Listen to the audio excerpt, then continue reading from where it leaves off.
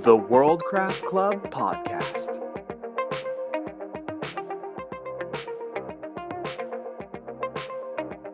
Welcome to the podcast. A time devoted to world building and its impact on narrative, where we discuss any and all topics involving the crafting of fictional settings to inspire your creativity. My name is James. And my name is Seth. And we are your hosts for this delightful half hour. All right, dear listeners, welcome to another episode of the Worldcraft Club. Now, for those of you who don't know, we've been doing this for a year, right? Like in August of 2019, Seth and I started texting each other at the end of a campaign that we'd been doing, a really long campaign we've been working on that Marcus, who's actually here with us today, DM'd. And we were trying to figure out what to do, what we were going to do kind of next. And so we were talking about campaigns, and Seth just sent me a text that says, or we could start a podcast. And I said, okay. And from that point, we kind of created this. And one of the things that we really believe in and we really like to do is to stop every now and then and reflect on what's been happening, on what we've been learning. It's a great way to share with you guys what our kind of thought process is. It's a good way to talk about like how we've changed. It's a good way to get a retrospective on prior episodes. So if you're just joining us today, this will be kind of a good primer for everything that's happened over the last year. It's a good kind of reset button that enables you to just dive in right here and see what maybe you've missed. So without much further ado, I will announce our cast here today, and it is a full house. First, we have Seth. How you doing, Seth? I'm doing very well. I'm excited for this episode.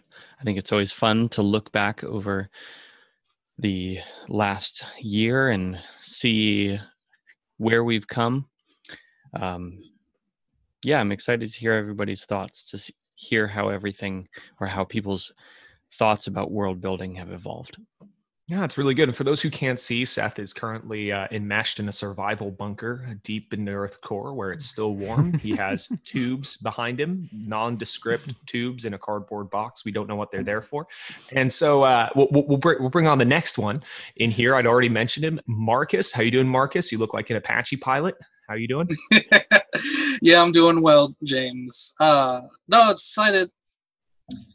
It's really interesting because I think this is the first time we got all four of us that are actually in, the episode. Usually one guy's just, kind of silent in the background, kind of overseeing everything. But this is the full time. Yeah, we're all on the mics. I'm very interested in seeing how this all turns out. That's like a good way of saying this is going to be a cluster. Let's see how this goes. All right, speculative cluster making. So with that, we have our final host here, the resplendent John, who was experimenting with his lights earlier and looked like the beacon from Rohan when fully lit. So hey, John, how you doing? Actually, it was the Gondorian beacon that summoned the Rohirrim. Yeah, it's true. Yeah, doing well. The competition's looking pretty tight out there. My corner's looking all right. Sorry, wrong script. Yeah, we're doing great. Yeah, we're all friends here. Yeah, we're doing fine. Yeah, no, I'm excited for this episode. It's gonna be great. It's been crazy that it's been a year since we started this. Because I didn't come on right away. You came on we got you guys pretty early. Yeah, we both came on early, but for you two, I remember when I was hearing rumors of this thing happening, and I was like, I'm going to be bored for a little bit. I want in on that, so here we are. Mm-hmm. Yeah, so it was neat actually, the way that we kind of it was Seth and I's brainchild, but we soon realized that we were going to need like tons of help essentially. So like Seth and I started reaching out to different people who were passionate about world building and had incredible skill sets, essentially people we knew that would contribute to what we were doing, right? So Marcus and John were like pretty early on, we were kind of like, yeah, these are kind of our guys, and we're reaching out to you guys with different questions. And I think with John, it first started with your marketing expertise, and we were kind of like, hey, what do you think about this, and what do you think about this? And before long, we were kind of like, you were on episodes more, and like here you are. And it was a similar kind of event for like Marcus, where we had this role in mind, but it expanded and changed and grew. And now we're operating on like 4 cylinders as a podcast, which is rad. So we have basically a lot of changing seats, which is a neat way to do things. Because every once in a while, when we run an episode like Pulp or something, I can be like, Marcus has got lots of thoughts on Pulp. Let's get Marcus in on this. You know, boy, he did. I can't wait to hear that episode come out. It's I'm super excited. Yeah, that's a good one. It's a fun one. So, gentlemen, on to business. I have 3 questions. Question the first. This is the first episode we ever started way back when, was what is world building? And I thought that it would be really fun if we kicked off this episode with just our answer. What is world building? Whoever wants to jump in first, just snatch at that mic. So I think that my understanding of world building has definitely undergone an evolution. And I think that's primarily because I've actually listened to other people talk about it. With creative endeavors, often everything lives in your head, and you sort of hear the same things over and over and over again because you're limited in the amount of information that you take in. So for me, world building, when I started this project, was really sort of a practical question of nuts and bolts. It was, how do I decide what color the water is? How do I determine whether there's magic? How do I determine whether there's technology? How do I determine how big the planet is, what the shape of the map looks like? And all of that is still world building. But as we have talked to James, and then as I've listened to Marcus and Jonathan give me input and listen to their episodes, as we've done interviews with other creators, it's really this idea of boundaries, which we did start with fairly early on, because James, me and you, I mean, we effectively did 3 or 4 episodes before we started releasing anything. We started this process, you know, with a lot of content, and we had a lot of discussions sort of leading up to it. So in many ways, what is world building has gone, for me at least, from a very practical, it is the nuts and bolts of actually putting a world together, to a more expanded, it is also the philosophy that you bring to your world. It is the boundaries you set in place that then dictate everything. James, you had the idea of fairy cake really early on, and that was just such a beautiful analogy that we've taken it and we've expanded it. And it's become incredibly helpful even in my other pursuits. Yeah. So it's been really cool seeing the definition of world building in my head expand and grow. And in some ways, it's gotten bigger. In some ways, it's gotten more focused, right? Instead of just world building being everything in the kitchen sink, it has become a set of questions that I can ask that really clarify the world that I'm stepping into, or the world that I'm inviting people into. Yeah, and much like you said, world building was a very practical way, and then kind of expanded. My experience was on the opposite spectrum, and coming to it's kind of the gut check of what you're trying to create. That's good. Basically, it's everything.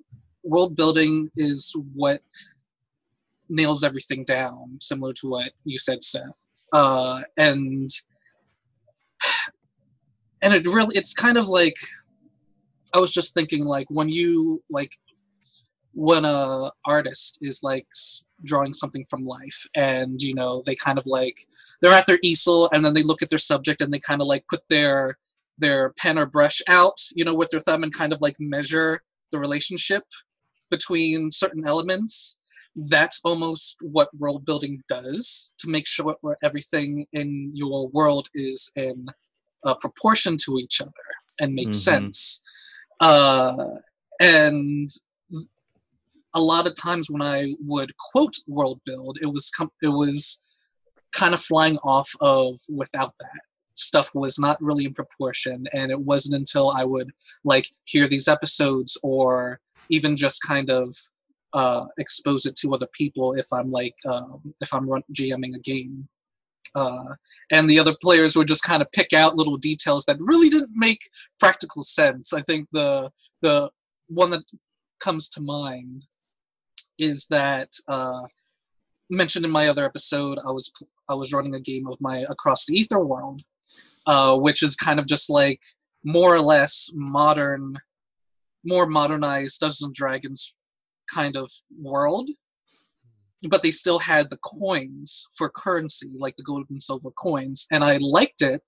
I put that in because I was focused on like kind of the tangibleness, the experience of like holding that coin, or collecting a payment of just a suitcase of these coins. And I thought that experience was really cool. But then when they went to meet the boss, and the boss is in this club, and I described the club, and there's dancers up on stage, and people are throwing tips to the dancers. And so then one player, she's like, wait a minute.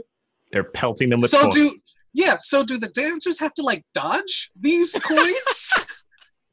Do they get bruised down then? And I'm just like, stop. It's very sexy when they dodge them. They are very acrobatic. Yeah, because I didn't put like bills. I didn't put paper currency or credits or whatever. And I'm just like, you know what? That's right. It would have been a lot easier for those dancers to collect all those coins if there were paper, instead of where are they going to hold them all after their performance is done. And I'm just like, that wouldn't make sense. It's an emphasis on flexibility at that point. That's wild. Yeah, so it's like even the little things. And if I would have really spent more time in world building and kind of, okay, this is coins in more of a modern deal, when already reflected in our world, we're already like discarding pennies and quarters and everything. Even to the point like we're like discarding bills, or we're not really using them anymore. And I didn't like reflect that. And then therefore something was not in proportion to the rest of the world. And the point that we really need to take away from this is when you're building any sort of monetary system in your world, think about performative dancers. All right. Open your mind a little bit and start thinking about how the dancers make their money. Like, oh man, it reminds me of those like arcade machines that are like coin guzzlers, and you like put a quarter in, you're trying to like get it through the slot or something, but instead it's just like trying to hit the performative dancers, and they're just dodging it, right? You hit one, you get 5 back, right? That's how it works. But no. So yeah, no, I really like that, but what that speaks to me though is things that I've learned about world building and what is world building. Like, world building is stylized, right? World building is going to be characteristic to certain ideas and a certain tone that you want to convey. It's not just here is the list of things, right? World building is going to reflect a sort of artistic expression in a different form. I think we coined the term creating believable spaces. And I think that with the suspension of disbelief, there's a lot of believable spaces that you can make. And that's constrained. Yeah. Sure. But I think that with that stylized approach, yeah, you do have coins that are, being used at clubs and stuff. Like, that's cool, right? Then there's kind of a style there that's unique and interesting.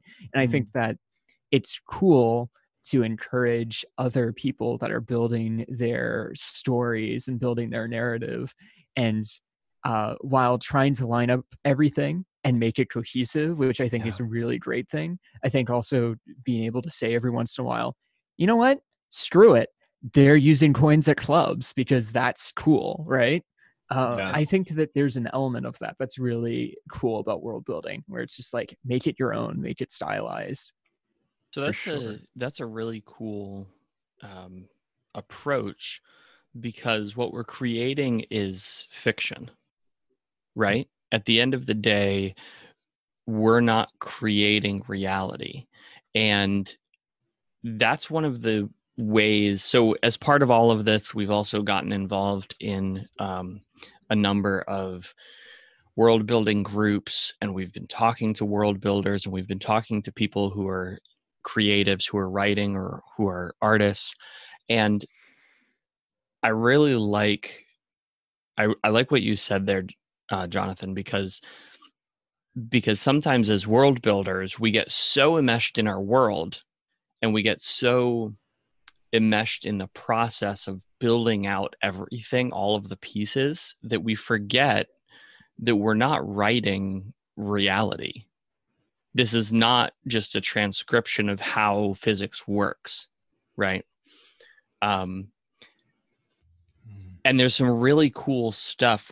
I know you guys did an episode on rivers, and it's really cool to take some mechanics that exist in the real world and say, okay, I'm going to pull these into my world and make it more believable, right? Make a more believable space. But at the end of the day, the goal of what we're doing is not replicating reality. It's building a new world. And so I completely echo what you said there. There needs to be a freedom for people to say, well, I am going to do this. I'm going to make it work. I'm going to figure out how to make it believable, right? But at the end of the day, this is the world that I'm creating. And I like that. I think that there's definitely a lot of value in that. And I think one of the things early on, because I think I had this conception of world building initially where I was very much in like the well, actually crowd, where it's like I'd look at things and be like, well, that's not coherent, or that doesn't work. Right. Or if they had this, they would have this, and they don't have that. And so it's clear they didn't think about this at all. And it's like, I loved doing that, because that is very much like a nerd pastime. And it's like, it is it's a heritage, and I'll still do it. The thing is like that, it's like my dad is terrible. When he watches movies, he can usually predict the end. And so he'll just be like, that guy's going to die. And like, you're just watching. Best person to watch a movie with ever. Oh, it's the worst. Yeah, it is just terrible. And like, I have a little bit of that kind of like genetic inheritance from him, where I can just watch things. I'm like, oh, they're going to do this, aren't they? And then they do it. And I'm like, and but it's so dumb. And like, I think I've just been enjoying being swept away with things a little bit more. And I think like I've become a bit more of a romantic with world building than I think I started. Because I think when you think about world building, you think a lot about the nuts and bolts, and you think about how you're going to piece this whole thing together, how you're going to make it work. And what you realize is most folks just don't care. And that's okay. Some folks do. But the creation of plausibility, like the language we found for that was boundaries. Right? Like we started to realize that something is plausible when people understand what to expect. And when it defies their expectation, they go, why is this different? And which is how you get a big bad who has learned time control magic when that was supposed to be impossible. Right? Like once it's been demonstrated, that becomes an, oh crap, this guy's the real business moment. But if you don't establish that boundary exists, and it's like they can control time, it's just one more thing in like a crazy world that you've created. The worlds that seem to endure the longest and that people love the most are not the most cohesive worlds. They're the worlds that instill a sense of wonder or allow other people to enter them, right? And so I think there's something valuable there. And I think we're still sort of plumbing the depths of that concept. But this idea of bringing wonder to other people and allowing them to invest in the world that you're creating is something that's really powerful. One of the, and this might need to be edited out, but one of the things that we joked about like off air is, how do you world build? Don't. And yeah. But No, being absolutely. but you mentioned earlier, like putting boundaries on things is really important when you're world building. And I think putting boundaries on yourself with how much you're doing of your world building is really important, because if you spend all of your time building all of the details of anywhere, like, listen, you're not a deity that is beyond this world, right? You What? are a I'm not guy God? who's right. Great idea for an episode at some point, Seth. Yep, you are. You are a dude who's probably working a full-time or part-time job. You're probably fairly busy, and you don't have time to make the entire world and all of its detail and all of the people that live in that world. You got to put boundaries up to what you're building and leaving some of those details open so that while you're writing your story, you can be like, oh, hey, this would be kind of cool, and being able to put that in without it being disruptive.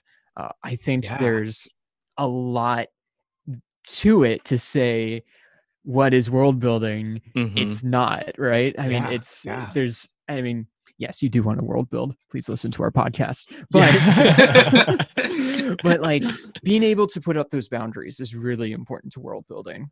Well, I really like that you personalized it, though. You said like you're not just putting boundaries on your story; you're kind of putting them on yourself, because there's a sense in which like we're all tempted toward excess with world building, aren't we? Like we want to make more. But the thing I really love about John's definition there, where you're effectively saying, look, you're binding yourself as well. You're setting boundaries for you, is because world building to excess is and I heard this the other day. I had a great interview with Matthew Selznick, and this has been on my head since then. He says like world building is great procrastination, right? Like you don't put pen to paper, you don't write the story. Instead, you write about the linguistic foibles of a particular town that the narrative's not going to. Right? Like you sit there and you write, oh, they have this dialect here and they talk this, this, and this. And that's interesting because of this, this, and this. And the characters never go there. Now, like I like world building for world building's sake, just to be clear. Like that's part of the reason I wanted to do this podcast, is because I like just putting stuff together. But if it never reaches somebody's ears, it's not a story and the world is just for you. And I'm going to tell you this, like everyone is bored of your world if all you're doing is telling them about it. Right? Like it has to have a story tied to it. And like there, or at least I should put it this way, everyone's bored if you do it forever, right? Like, I mean, there's an extent to which people are fascinated by ideas and will want to discuss it, and other world builders may be interested. I think we're in that category of people that are just kind of happy to talk about ideas, but the story is what counts, right? I can't tell you how many authors I've talked to who have 60,000 words about their world and 10,000 words in their story, and they're stuck. Right? And they say, I've got writer's block. I can't figure it out. Or they're never happy with their story, and instead they're just adding on to this world. Right? Yeah. And so you'll get people with binders of notes about the world and no actual story to tell in it. Yeah. And part of that is because, and James, I think you were the one who highlighted this for us in some early episodes.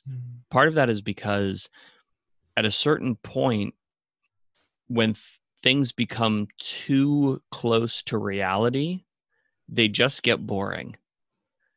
Yeah. The reason we explore other worlds is because often we find the mundane life around us to be rather tepid, right? We're not excited by our immediate surroundings, so we're venturing out in these mental exercises to explore other worlds.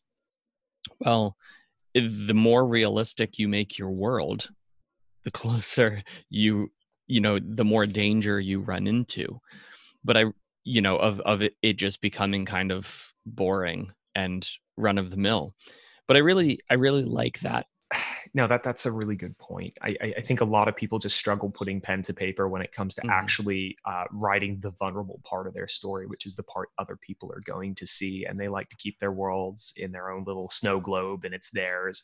And the notion that like it gets too close to reality. I had this fantasy when I was a kid. I always wanted to like make a game of like going to school, and I'd be like, it'd be rad. You'd get points for like waking up on time and like making your breakfast. And I like sat there and I thought about this for like ages. And I was like, it'd be so cool. You could like build someone's life. And then I realized The Sims already did it. Yeah.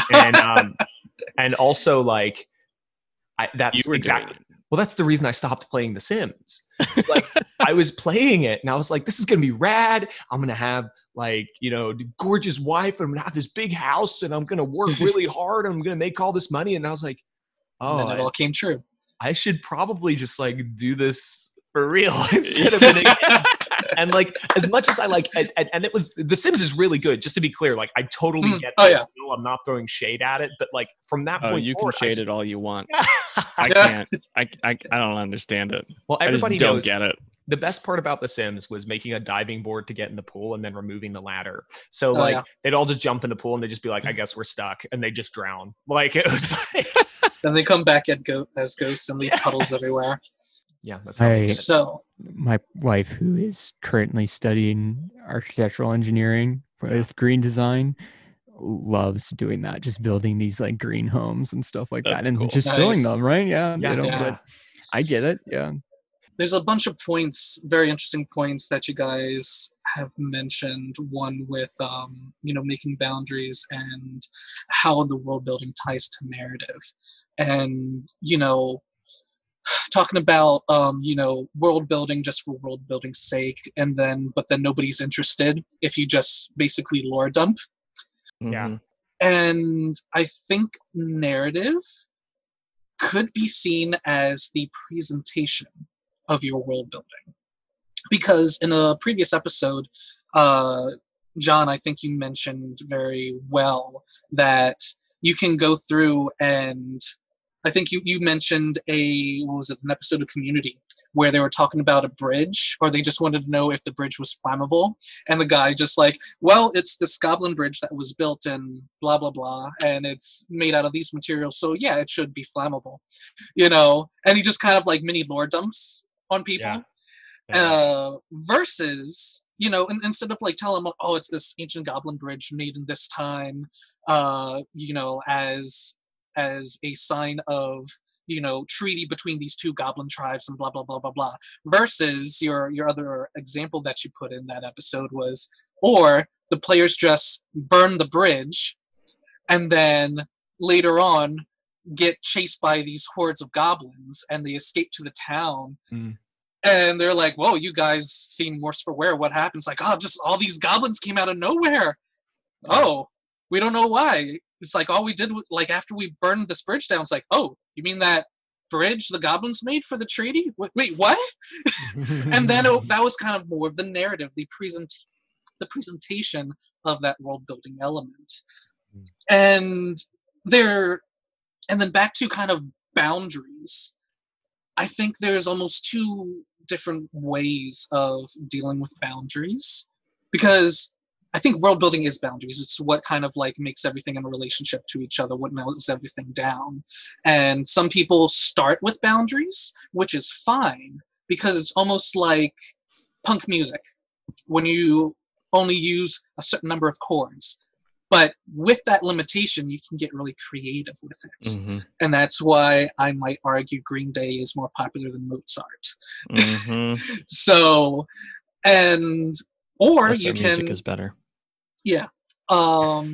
So, Ooh. or you can come through. Them's fighting words, I know.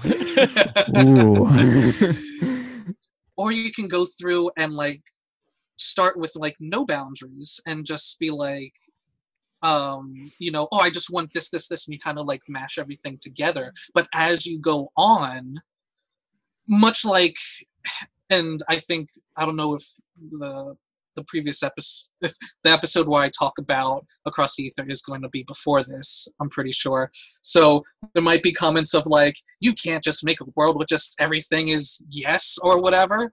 And I thought about it, it's like, yes, there is boundaries and limitations to it. I don't mean just like everything goes. My approach to it was very much like, have you guys seen the movie Yes Man with Jim Carrey? Yeah.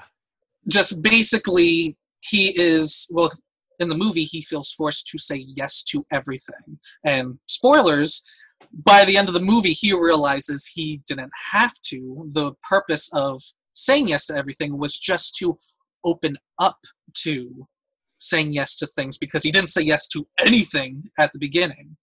And then he learns to, wait, he can say no if it's practical. And I think that's the other direction of Worldboom. You can just say, yes, this, let's just throw this all in. But then after a while, after you've opened yourself up to kind of new combinations of ideas, then you start making those boundaries. Then you're like, okay, does this work? Do we have to edit this, or so on and so forth? Yeah. And maybe from the other end, if you're just working on boundaries and you get stuck, well, maybe just start saying yes to stuff. And maybe you come up with an answer that you restricting yourself away from. Mm-hmm.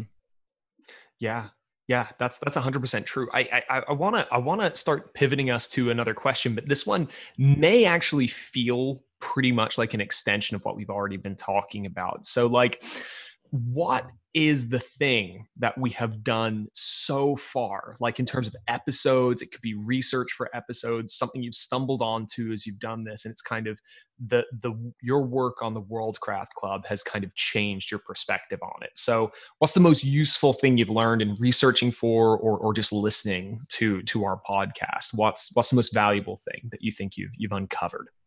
I think the most valuable thing I've uncovered on a practical level is the understanding that people are coming into my world for a specific reason. And I think that worlds can be built for different reasons. And I think that people engage with worlds for different reasons. Yeah.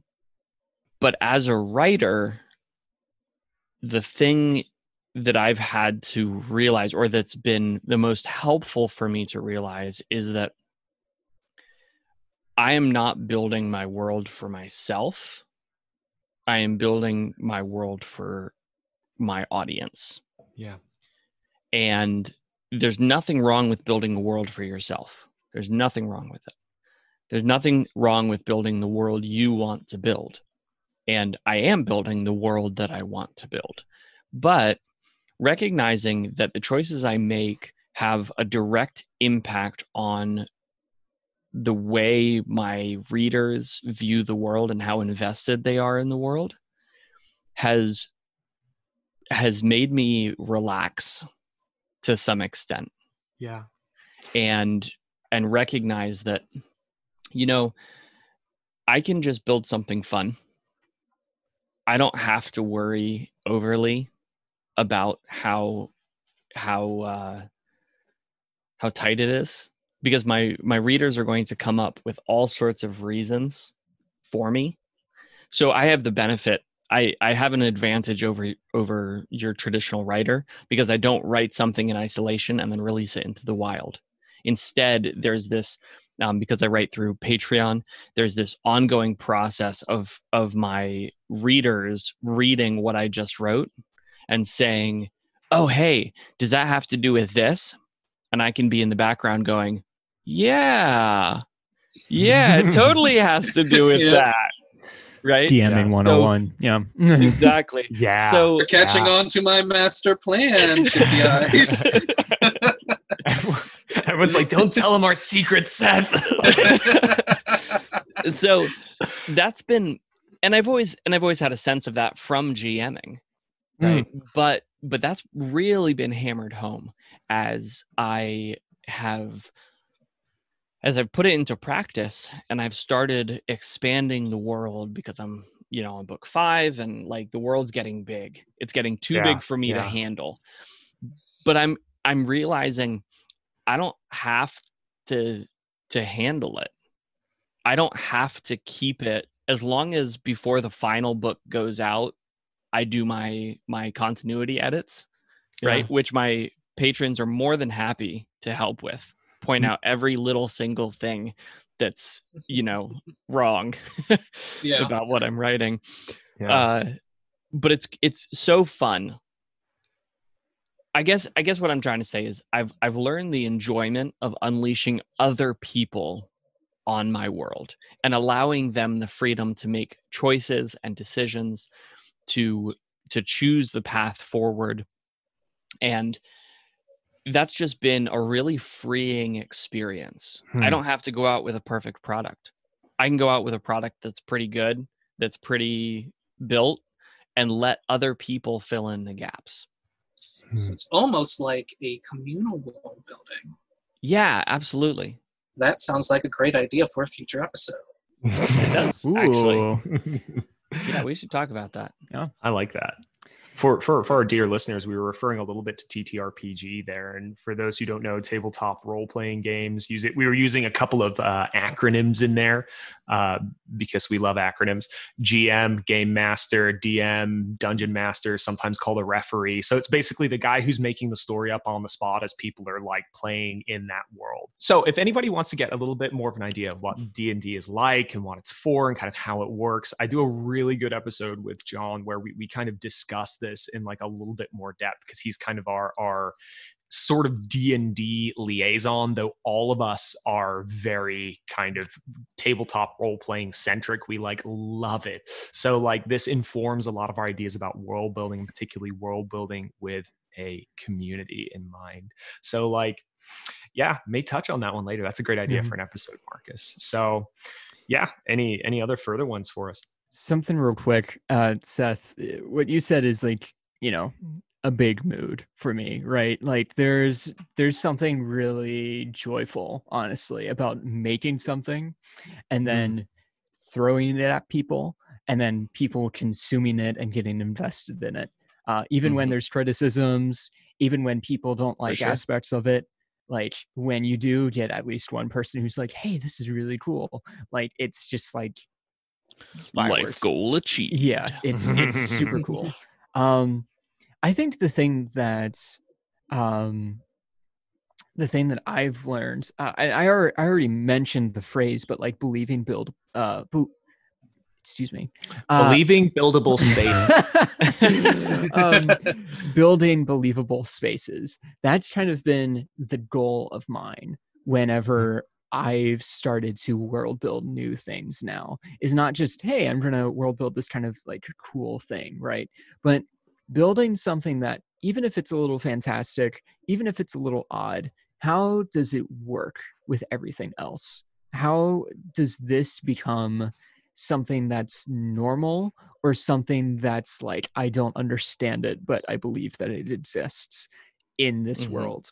And that's something that's surprisingly difficult to do sometimes. But I think that challenge is really a lot of fun in being able to tackle those sort of story elements, tackle those world elements, and really get into the thick of it. That's great. No, I love that. That's a really good thought on that. I think it's interesting that your revelation from this has been essentially the opposite of a lot of other ones we had, where we're kind of like, just fire from the hip. And what you're saying is like a pretty fair point as well, where it's kind of like, if anything, we're a podcast of balance, right? Like a lot of what we're doing is kind of just saying, look, heavy on the firing from the hip, but just be aware you're going to hit somebody and you're going to have to deal with it. You know what I mean? It's kind of like the thing. It's like, it's going to change things. So being light on your feet. There are implications to what you do.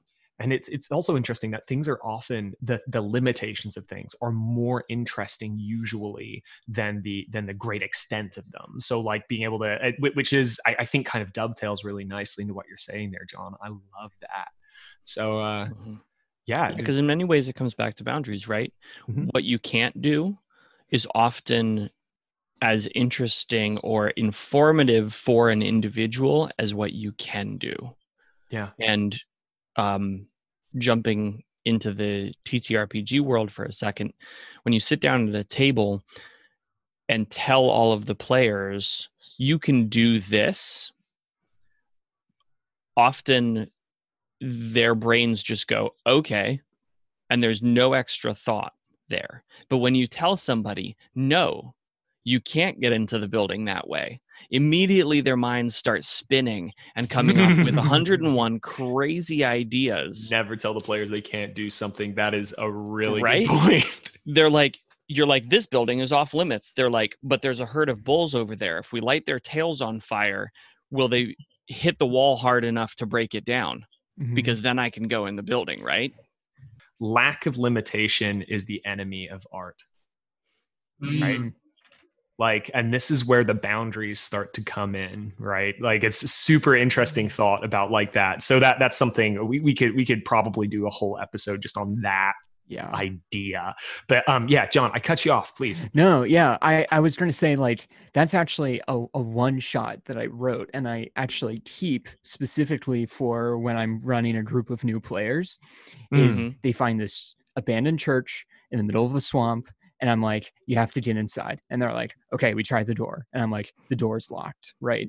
And then I just like, and then I specifically don't write any other way to get into the church, right? Because any other way that they decide that they can get into this church is the right way to get into that church. So they're like, okay, is the roof open? Yeah, there's a place in the roof where it fell open. Are the windows out? No, but you could probably break one. Like, or, can I break into a window? Yes. Are there windows open? Yes. Like, I'm literally a yes man with whatever they come up with. Can we blow up the church? Sure. Like, like it's in a sense, it's an exercise in getting them to start thinking outside of the boundaries of our own world.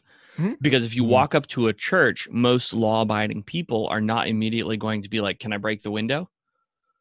Right? Do I climb up on the roof? Like, we don't operate in that space normally. I mean, we don't normally operate in that space. And so it's really helpful. That's such a great idea for getting people to sort of expand their mind. Yeah. No, I like that. And a pro DMing tip is that you just tell your players no every time they want to do something and don't offer them any more information. Can I get in the door? Just say no. Is the roof open? Just say no. Like, it'll be great. You won't run into a wall or anything. Your players won't get bored and quit, and they definitely won't mutineer and stab you to death. Or you have on the other side of the coin where you over prepare and you're like, oh, they're going to walk into the front door and oh boy, I got something for them. And your players are already untrusting. It's like, okay, there's the church. I'm actually going to go probably sneak into the back. There is no back door. Okay, well, the church doesn't have a back window. They're barred up, but there's those big front doors. It's like, I don't know. It's like, storm's coming. You better hurry. The front door. I'll go find a cave. So what I think I've learned most about, working with the podcast is realizing or giving more thought into when you introduce a new element, or I think you guys call it an artifact, a world-building artifact, and you present it into your world, thinking of the implications kind of like how one domino piece falls into the next once you introduce that. There's a previous episode, James, you very beautifully explain, I think it was The Expanse, and how it was in the Super Science episode, and how the kind of society is split into like Earthers and Belters, and they kind of, need each other. But now the Earthers basically make this super science that where they don't need the Belters anymore. And it's kind of like, seeing these dominoes kind of go into another. In the same episode, Seth, you mentioned like, okay, if I have the power of anti-gravity, that's not just it to propel my ships. There are so many more uses for it if you do not put boundaries there, which then you mention in. And I think one of my it was this. Do you guys remember the TV show Revolution? It was kind of a show, sort of post-apocalyptic. It's where all the power went out, and everybody in the U.S. were basically thrown back to the colonial era way of trying to live. As it's a decent show. I kind of just watch it for all the main characters. Yeah. I think they wrote the main character horribly, but anywho, when the party goes to like bigger towns, one of the world building elements that you find in there is that any kind of public gathering, because there's no power, there's no radio, there's no jukeboxes, there's no Spotify. So all of a sudden, all these cover bands and all these like minstrels that you would find at a coffee shop become so important to alleviate people from their grim, existence without power. And till like they go to like a manor or a mansion where there's this crime boss, and he just has this one like mariachi like band. His own band. Yeah, mariachi bands playing AC/DC all day. That's amazing. And that's his radio. And I'm like, yeah, there'll be like the important shift of like what we used to kind of, disregards like, they're just like this coffee shop thing trying to get tips. It's a cover band. They're like a very cheap version of the real thing. Why would I go to that concert? And then all of a sudden they become so important. And birds acquire dominion over the earth. So yeah, it's just like, once you add or remove something, kind of really finding kind of the domino effect of what. I love that. Is there an important shift? Is there a power shift? Is there different implications that can be used to that artifact? And it really got me, thinking about my own stuff and just kind of like more along. For a GM thing, it was mostly translated to, okay, I'm going to introduce this. Wait, how can my party exploit this? How I don't want them to. Let me make sure I got those bases covered. That's perfect. I love that. Now, look, I promised the people 3 questions, and we've done 2 so far. We started with what is world building. We kind of went into some of the backdrop of that, about creating boundaries and about fairy cake and some of the different ideas, the way we've kind of become a little bit more shoot from the hippie about world building, but also mitigated that a little bit with kind of like, hey, you also kind of need to fill in some of the detail in there, but you can leave lots of room for your community. Then jumping from there, we're kind of talking about what we've kind of taken in the most from world building. And a lot of it's really just been concepts we explored in episodes, not really like a huge amount of detail. Usually it's just kind of like, oh, this idea, like building a believable space, had this impact on us as we were going through. So here's my last question. We've done all of this stuff. We were a year in. What are we going to do next, guys? What's the next thing? I think one big thing that we have coming up in November, we have something fun planned, as some people may. I just see the excitement building on everyone else's faces. So in November, hopefully, Cyberpunk 2077 comes out.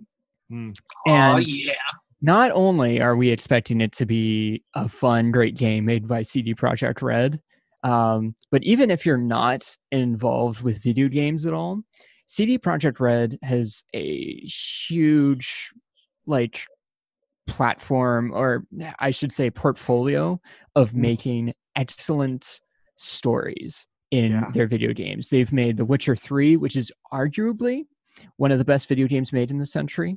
Don't at me. And though many of you probably won't, because I'm right. I was gonna say what's there to add about, Right. because like Yeah. you're correct. Right.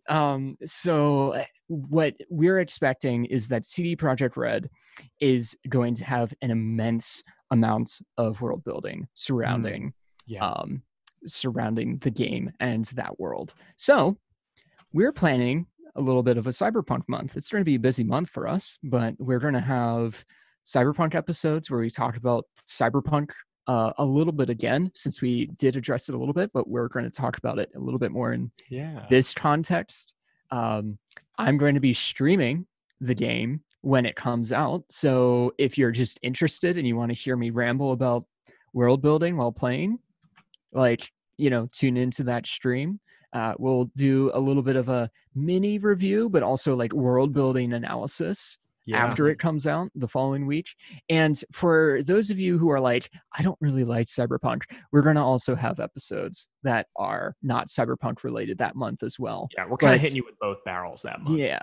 So the cyberpunk, I forget which one is which. We're still working out the details, but we'll have like a cyberpunk week, and then we'll have a normal week, cyberpunk week, normal week, and then we'll have the other stuff around it. So busy month, but look forward to it. It's going to be a lot of fun. We're excited to bring that to you guys. Yeah, I'm excited for that content. That's going to be super fun. Mm-hmm. I like that. I'll say this as well, is that this conversation isn't only for the four of us, because we actually have a Patreon account. And if there ever was a time where you wanted to make it official, join the club, come on in and talk to us and let your voice be heard on your own preferences, and not just base it off of a chance encounter of meeting me when I'm out like getting coffee or something, because that seems highly unlikely, then you may want to join the club, right? So we'll have a number of different tiers available. We're kind of messing around with some of the structure of it. And I think you guys are going to love what we make there, because not only do you get a ton of extra content, but you also get to talk to us and ask us questions and get us to dive into stuff. So by all means, check out our Patreon page. I will put a link in the show notes on here for you to take a look at that and see what strikes your fancy. We're going to be honestly putting tiers out as low as $2 a month to get a ton of extra content that we're going to make. And when we say a ton, we actually mean a ton of extra content. So yeah, we've got long cuts of episodes. We got episodes where we're just discussing stuff.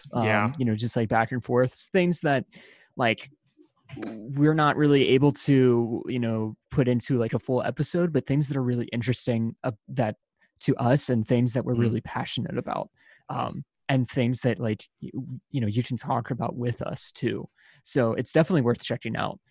And of course, all the money that goes from Patreon basically goes, right back into making the podcast better. Yeah. Mm-hmm. And increasing the number of episodes you get. Yeah. That's another one. The goal of building this community is to have a great discussion about world building. And at the end of the day, that's what we want to do. That's what we're here for. We want to have a great conversation, and we want you to be part of that conversation. Yeah. So that's perfect, guys. Thank you so much. Look, and one last thing is we just want to thank you guys for listening. Like, we love making this. It's been a really, really fun year. It went a load of different directions that I don't think any of us were really expecting. And that's been the best part. We have been kind of discovering this podcast more than we've been making it in some ways, just finding out where it's going to go next. So you guys are a huge part of that. So I just want to say thank you for hearing us out. Thank you for spending time with us. It's really special that you give us that time. So with that, I'm James. I'm Seth. I'm Marcus. I'm John. And this And has I'm been another Marcus. episode of the Worldcraft Club. It's Don't okay. worry, I'll edit that. Perfect. Thank you for joining Seth and I on the Worldcraft Club podcast. Please go ahead and like us, subscribe to us on your preferred app, and if you use iTunes, rate us 5 stars if you think we're worth the rating. It really helps our numbers. If you're listening here, you're missing out on half the content along with loads of other goodies. So please consider becoming an exclusive club member at our Patreon page, starting at as low as $5 a month. If you have any questions, you can go ahead and jump on our webpage, worldcraftclub.com, to get the latest updates on our blog. We're also available on Twitter and Instagram. This has been the World Craft Club podcast. Thank you for listening. Yeah, I'm already super pale. That makes me a little bit more pale. That's amazing. Already. I don't need to be a beacon of starlight, right? Yeah. You don't want a bunch of Rohirrim riding across the mountain. Right. Oh God. The beacons are lit. The beacons are lit. This is where you're wrong, James. I do want a bunch of Rohirrim riding across a mountain.